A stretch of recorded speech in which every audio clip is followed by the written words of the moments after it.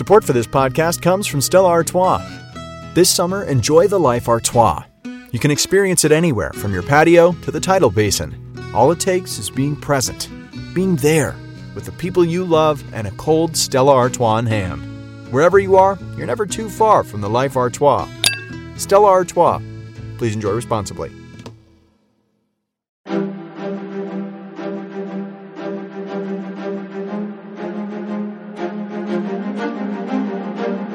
Hello, and thank you for listening to The History of World War II podcast, episode 293, Burma, the Ground War Begins.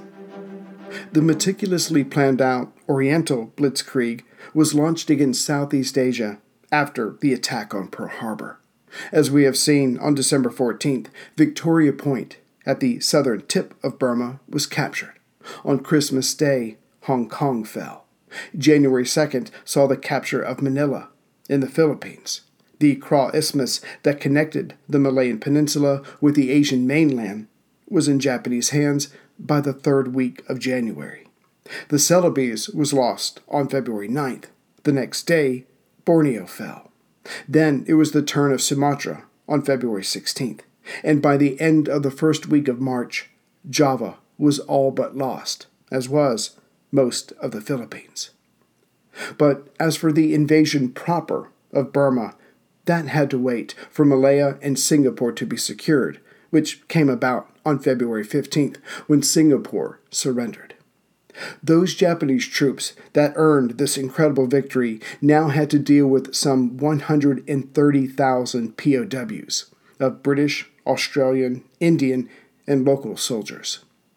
Now, it truly was Burma's turn, with its oil and rice, the American supply line to China, and just maybe a passage to India. On the other side, to have any chance of safeguarding Burma, or at least making its defense viable, Churchill knew that Wavell needed more men. So on February 20th, the British Prime Minister cabled the Australian Prime Minister, John Curtin, urging, or rather imploring, that the 6th and 7th Australian Divisions, currently en route home, be diverted to Rangoon. Yet Curtin's response could not have been unexpected. Simply, he refused, as these men had to come home, not only to save Australia, but, as Curtin said, to preserve it as a base for the development of the war against Japan. And he was not wrong. But it was hard for Churchill and the War Cabinet to lose so much territory in such a short time. Yet these dark days were not over. The man expected to defend Burma, Lieutenant General Thomas J. Hutton, he had only been on the job since December 27th, was still, like many others, adjusting to the command changes between the theaters of India, Asia, and Abda Command. And when the Japanese crossed the border, his chessboard at the moment was thus. The 1st Burma Division was guarding central Burma to cover the routes into the country from the east, from the Mekong Valley, near the Burma-Indochina border, which left Major General John Jackie Smythe's 17th Indian Division to hold the line at the Salween River, located just west of the Burma-Thailand border. To himself, Smythe thought Hutton was in over his head as a field commander, at least in Burma, but the chain of command was to be respected. The British garrison, composed of soldiers of the Burma Rifles at Tavoy, roughly in the middle of the long southern part of Burma, in the Tenasserim area, had retreated to the north as the Japanese approached. They were heading for Molmein, located on the north end of Burma's long southern territory. Molmein is also near the mouth of the Salween River, which would, hopefully, play a vital role in Rangoon's defense. Alas, Molmein would also fall on January 31st as the Japanese approached, and this left the whole of the Tenasserim area open to the invaders. The question was, where would they go next? The Japanese 15th Army, about to head into Burma proper, had been strengthened on January 10th by the addition of the 33rd Division, having come in from China. Now, Lieutenant General Shijiro Iida had 35,500 men. The 33rd Division had also brought armor and troop-carrying vehicles, as far as they were usable at Burma. And Iida had over his head the 5th Air Division, led by Lieutenant General H. Obata, of fighters, bombers, light and heavy, and reconnaissance aircraft. These planes were put to work right away, harassing the Allied troops in Burma. Having rested at Moulmein, those elements there of the Japanese 15th Army moved out on February 9th.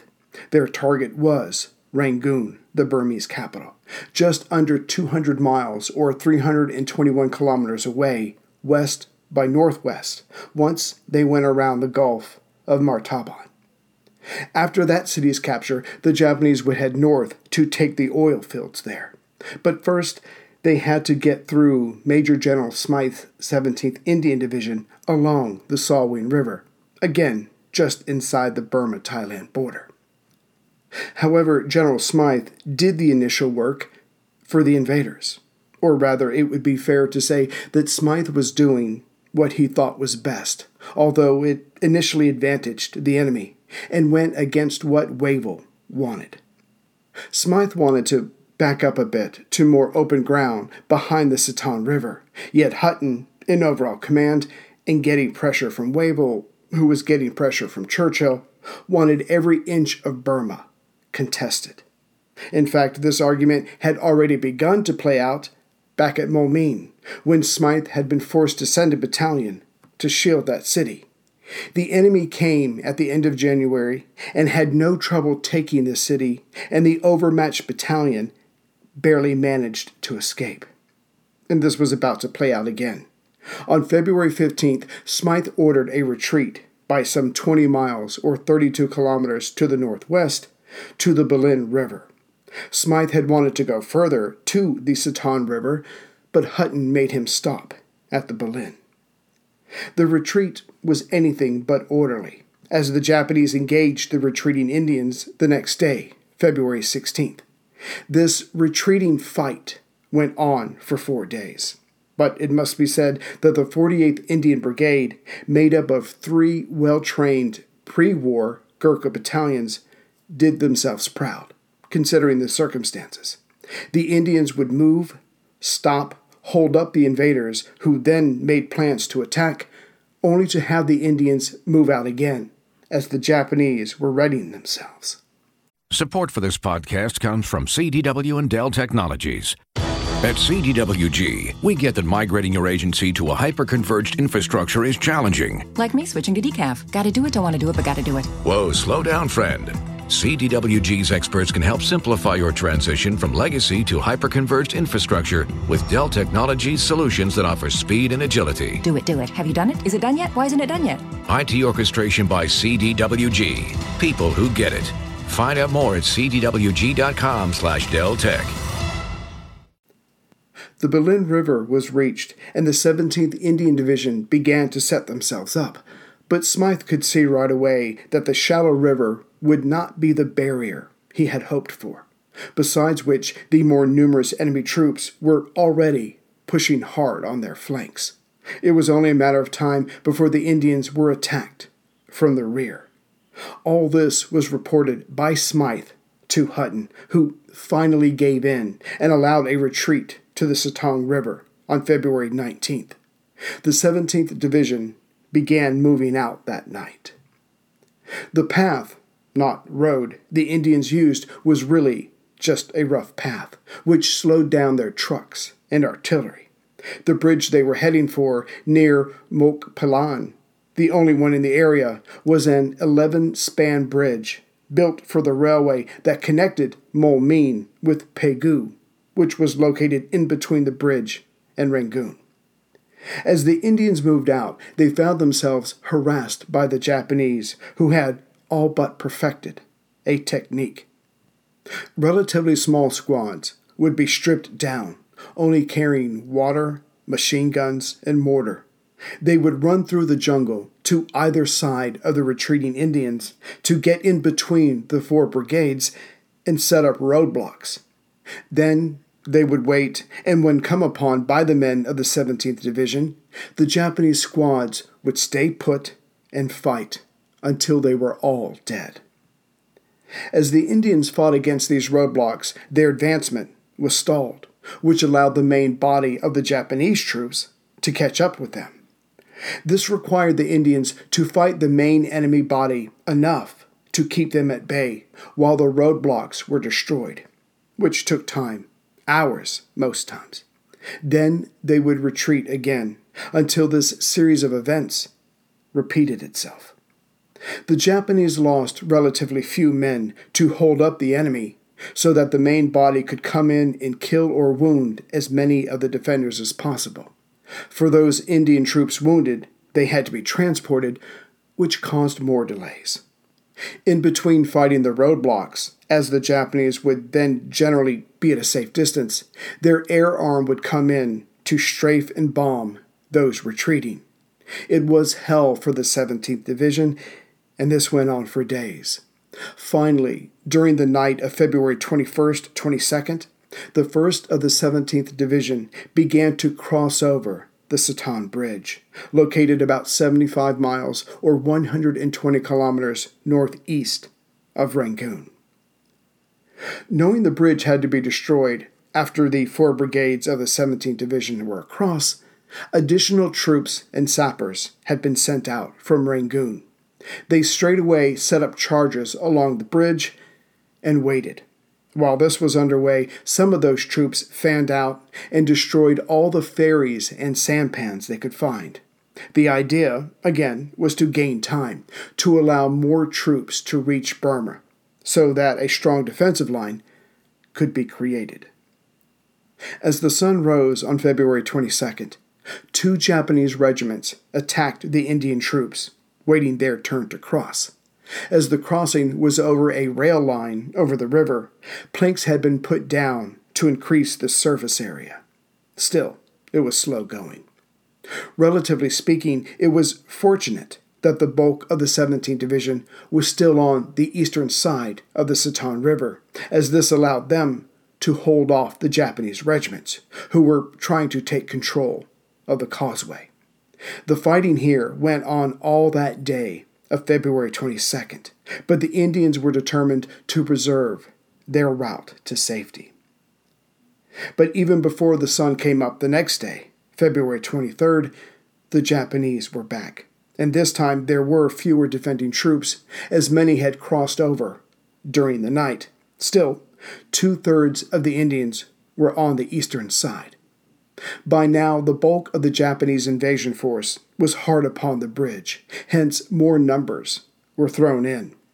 As the minutes went by during this pre-dawn combat, the Japanese soldiers crept over more and more dead British troops as they approached the bridge's entrance. Just before 5:30 a.m., Brigadier Noel Hugh Jones, commander of the 48th Gurkha Brigade, informed Smythe that he could probably hold the bridge for another hour, but that was it. Smythe reacted by giving the word to blow up the causeway, which was done at 5:30 a.m. In his defense, he did believe that the majority of their troops had already crossed over. Now, this decision was a military necessity, but it meant that not only was the majority of the 17th Division still on the same side as the enemy, now both trapped on the eastern side, but the division's heavy weapons and supplies were with them. Hugh Jones, Smythe, and Hutton, when he was updated, could only imagine the carnage that was about to overtake their Indian troops. The trapped Indians began to imagine what was coming as well, so started destroying their equipment and supplies. To deny the enemy the crossing was one thing, but there was no reason to give up precious supplies and weapons, the very things they would need to march on Rangoon, once a way past the Sittang was found. Yet, incredibly, the Japanese, more or less, disengaged. The Indians stood there, dumbfounded, but grateful. They had already hardened themselves to fight until they were all dead, or that their ammunition ran out, which was the same thing, for little mercy was expected. Some of the men of the 17th then panicked and ran into the jungle, only to be captured by the Japanese, who had not left the area. Others stripped down, ignoring orders, and found logs to try to cross the 600-yard-wide, fast-moving river. The majority of them drowned, as they could not swim, or were killed by Japanese rifles. For the invaders, their priority remained the same: to find a way across the Sittang. Maps were looked over, and scouts were sent out. As for the trapped Allied troops, they were mostly ignored, as the Gurkhas probably did not know the area very well and seemed content to sit and wait to see what the invaders would do. The Battle of the Sittang River was another unmitigated disaster for the British in a long line of humiliating defeats. Of the roughly 8,500 men of the 17th Indian Division, only about 3,500 of them had crossed over, and only about 1,400 of those still had their rifles. Such was their haste to retreat. Those safe on the western side began their more sedate march to Pegu, about 25 miles or 40 kilometers to the southwest. They would be rearmed and reorganized. The Battle of Burma wasn't over yet. As for the 5,000 men trapped on the eastern side, they were out of the fighting. Now their focus was survival, and the majority of the Burmese would not be inclined to help them. Support for this podcast comes from State Farm. With surprisingly great rates, State Farm is the real deal when it comes to home and car insurance. State Farm agents are in your neighborhood, ready to help personalize your insurance. And you can manage your coverage, pay your bill, or even file a claim right from your phone with the State Farm mobile app. Visit statefarm.com today to get a great rate without sacrificing great service. That's statefarm.com. When you want the real deal, like a good neighbor, State Farm is there. As for the Burma Command, good and bad changes were underway. What was left of the 17th Indian Division at Pegu, located halfway between the Sittang and Rangoon, was joined by the 7th Armored Brigade. Commanded by Brigadier J.H. Anstice, he had with him about 150 Stewart or Honey light tanks. True, they only had 2-pounder guns and thin armor, but these men had fought in the Western Theater of North Africa, thus had experience. Further, the 63rd Indian Brigade and 3 British battalions had just arrived in Rangoon. Additionally, the 1st Burma Division was relieved in the Shan States to the north by the Chinese 6th Army. It seemed that Wavell did indeed need Chiang Kai-shek's help. The 1st Burma now moved into a position north of Pegu, should the Japanese attempt a flanking maneuver. And the Chinese 5th Army was marching to Toungoo, further to the north of the now collapsed bridge, to cover that area. Of course, during all this, the Japanese were also busy, bringing up reinforcements, supplies, and ferrying equipment. The 15th Army would begin to cross the Sittang on March 2nd, and when across, as they were unopposed, they would make good time in reaching the Pegu area. Getting back to Burma's command structure, that was altered when Brigadier Smythe, the commander of the 17th, was sent back to India on medical orders. Not that it would have helped Smythe, but being defeated by Japanese troops had become the new normal in Asia. He was only one of many. His replacement was Brigadier David Punch Cowan, a staff officer of Wavell's, and he would be with the 17th Division for the remainder of the Burma campaign. And there would be other changes. General Hutton would be replaced on March 5th by General Sir Harold Alexander, a long-serving aristocrat officer. Of course, his physical entry into Rangoon would be anything but propitious. To further demonstrate the Allies' dark days, when Alexander took over, that was almost the same time as Wavell's Abda command coming to an end, as most of the territory he was to protect was under Japanese control. When the 7th Armored Brigade was joined by what remained of the 17th Indian Division, they were ordered to head east, just north of Pegu, which was in between the collapsed bridge and Rangoon. This movement would guarantee a clash with the Japanese, who were moving in to this direction. This coming limited offensive was one of General Alexander's first orders, again at the behest of Wavell and Churchill. Coming upon the village of Payangi on March 3rd, the B Squadron of the 7th Hussars of this British combined force found that the Japanese were already in possession of the town. As the British-led troops moved forward, they were about to attempt an illusion worthy of Houdini himself. First, the infantry went in to get an idea of the enemy's positions. As the Japanese infantry responded to this aggression, a few of the Stuart light tanks then rushed forward to inflict casualties.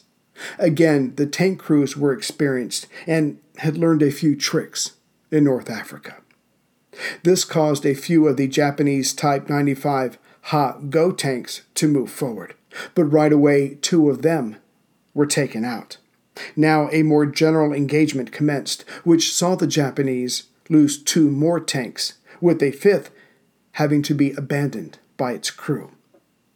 The Japanese backed off as they not only lost several tanks within minutes, but the British infantry, renewed in spirit, had managed to grab a few of their anti-tank guns in the confusion. This allowed the British and Indian troops to move a few miles further east to Legu. Again, they found that the town was already in Japanese hands, but this time, having been forewarned by retreating troops from Payagi, a roadblock was set up.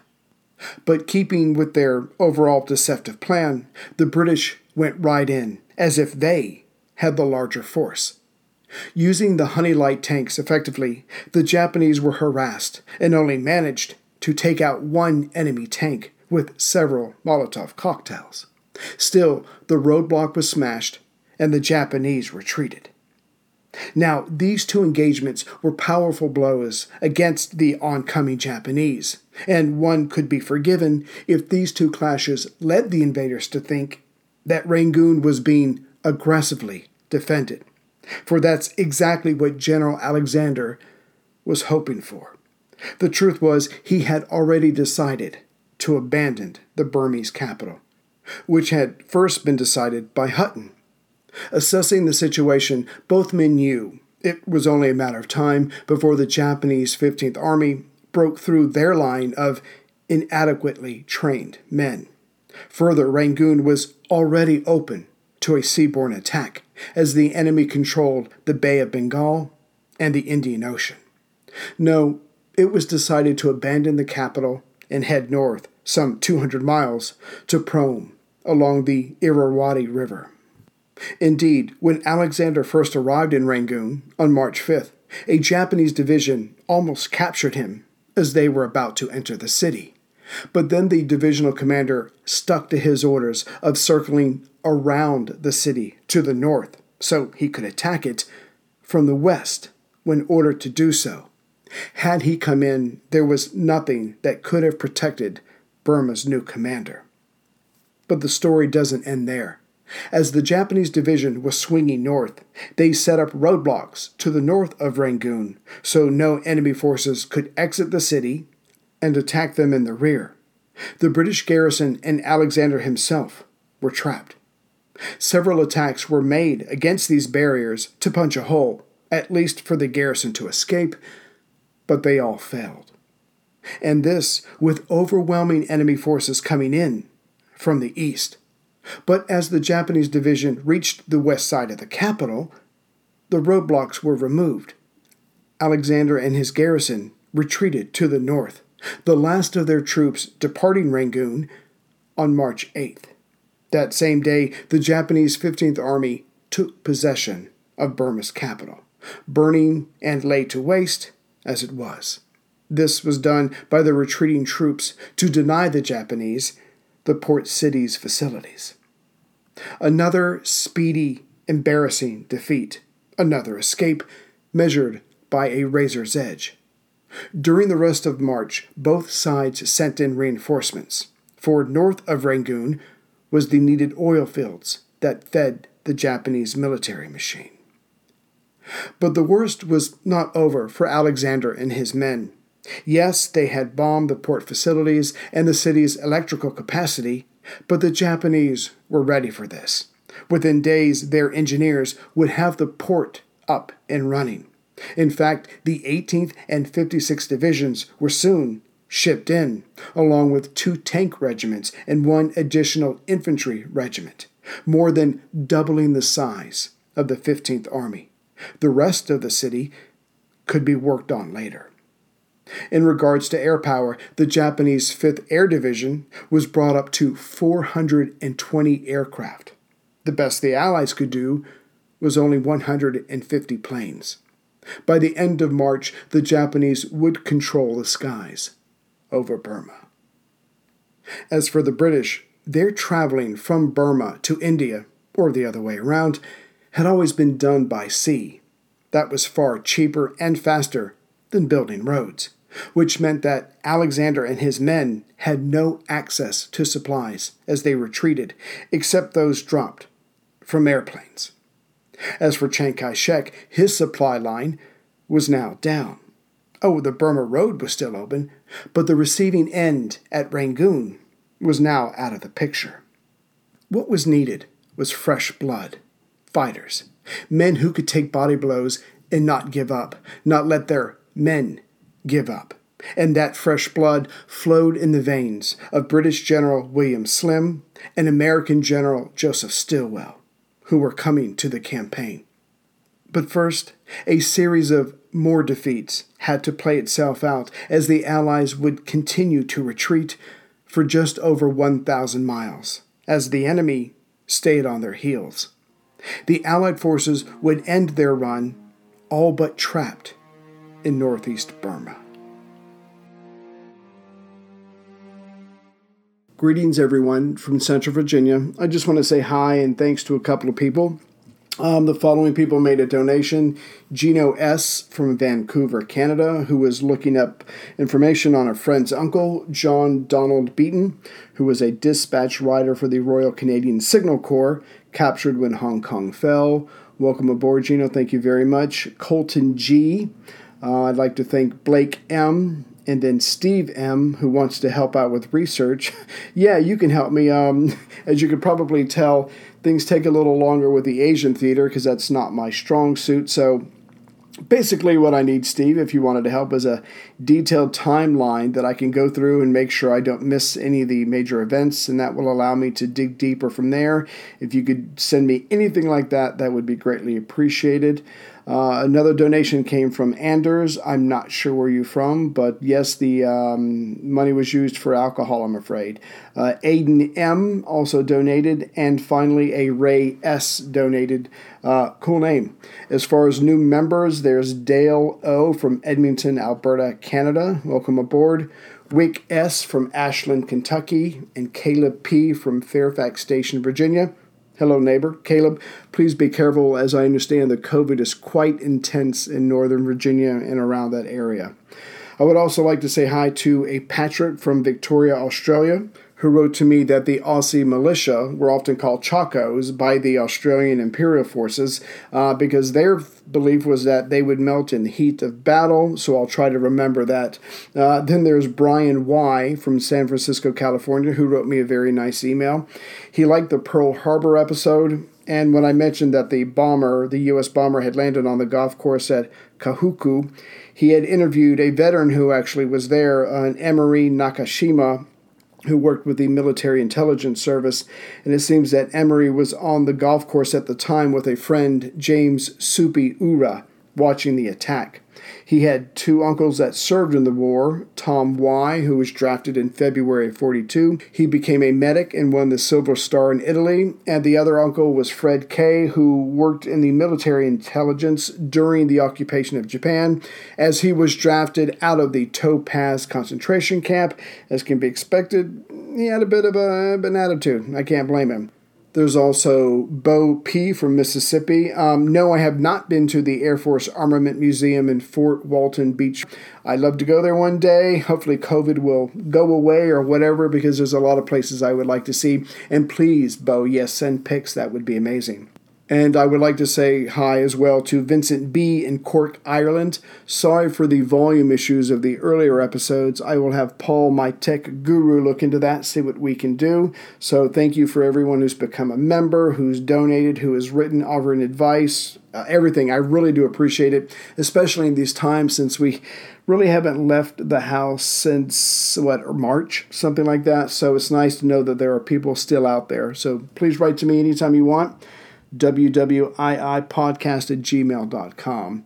And the last thing I want to say, of course, is if you could please leave a review, rating on iTunes or wherever you listen to this, that would be great. And it just helps me keep this going on and keep it as a job so I don't have to go out and really work and actually buy a belt and maybe a decent pair of shoes. So I will put out the next episode very soon to make up for the 3-week gap that just happened.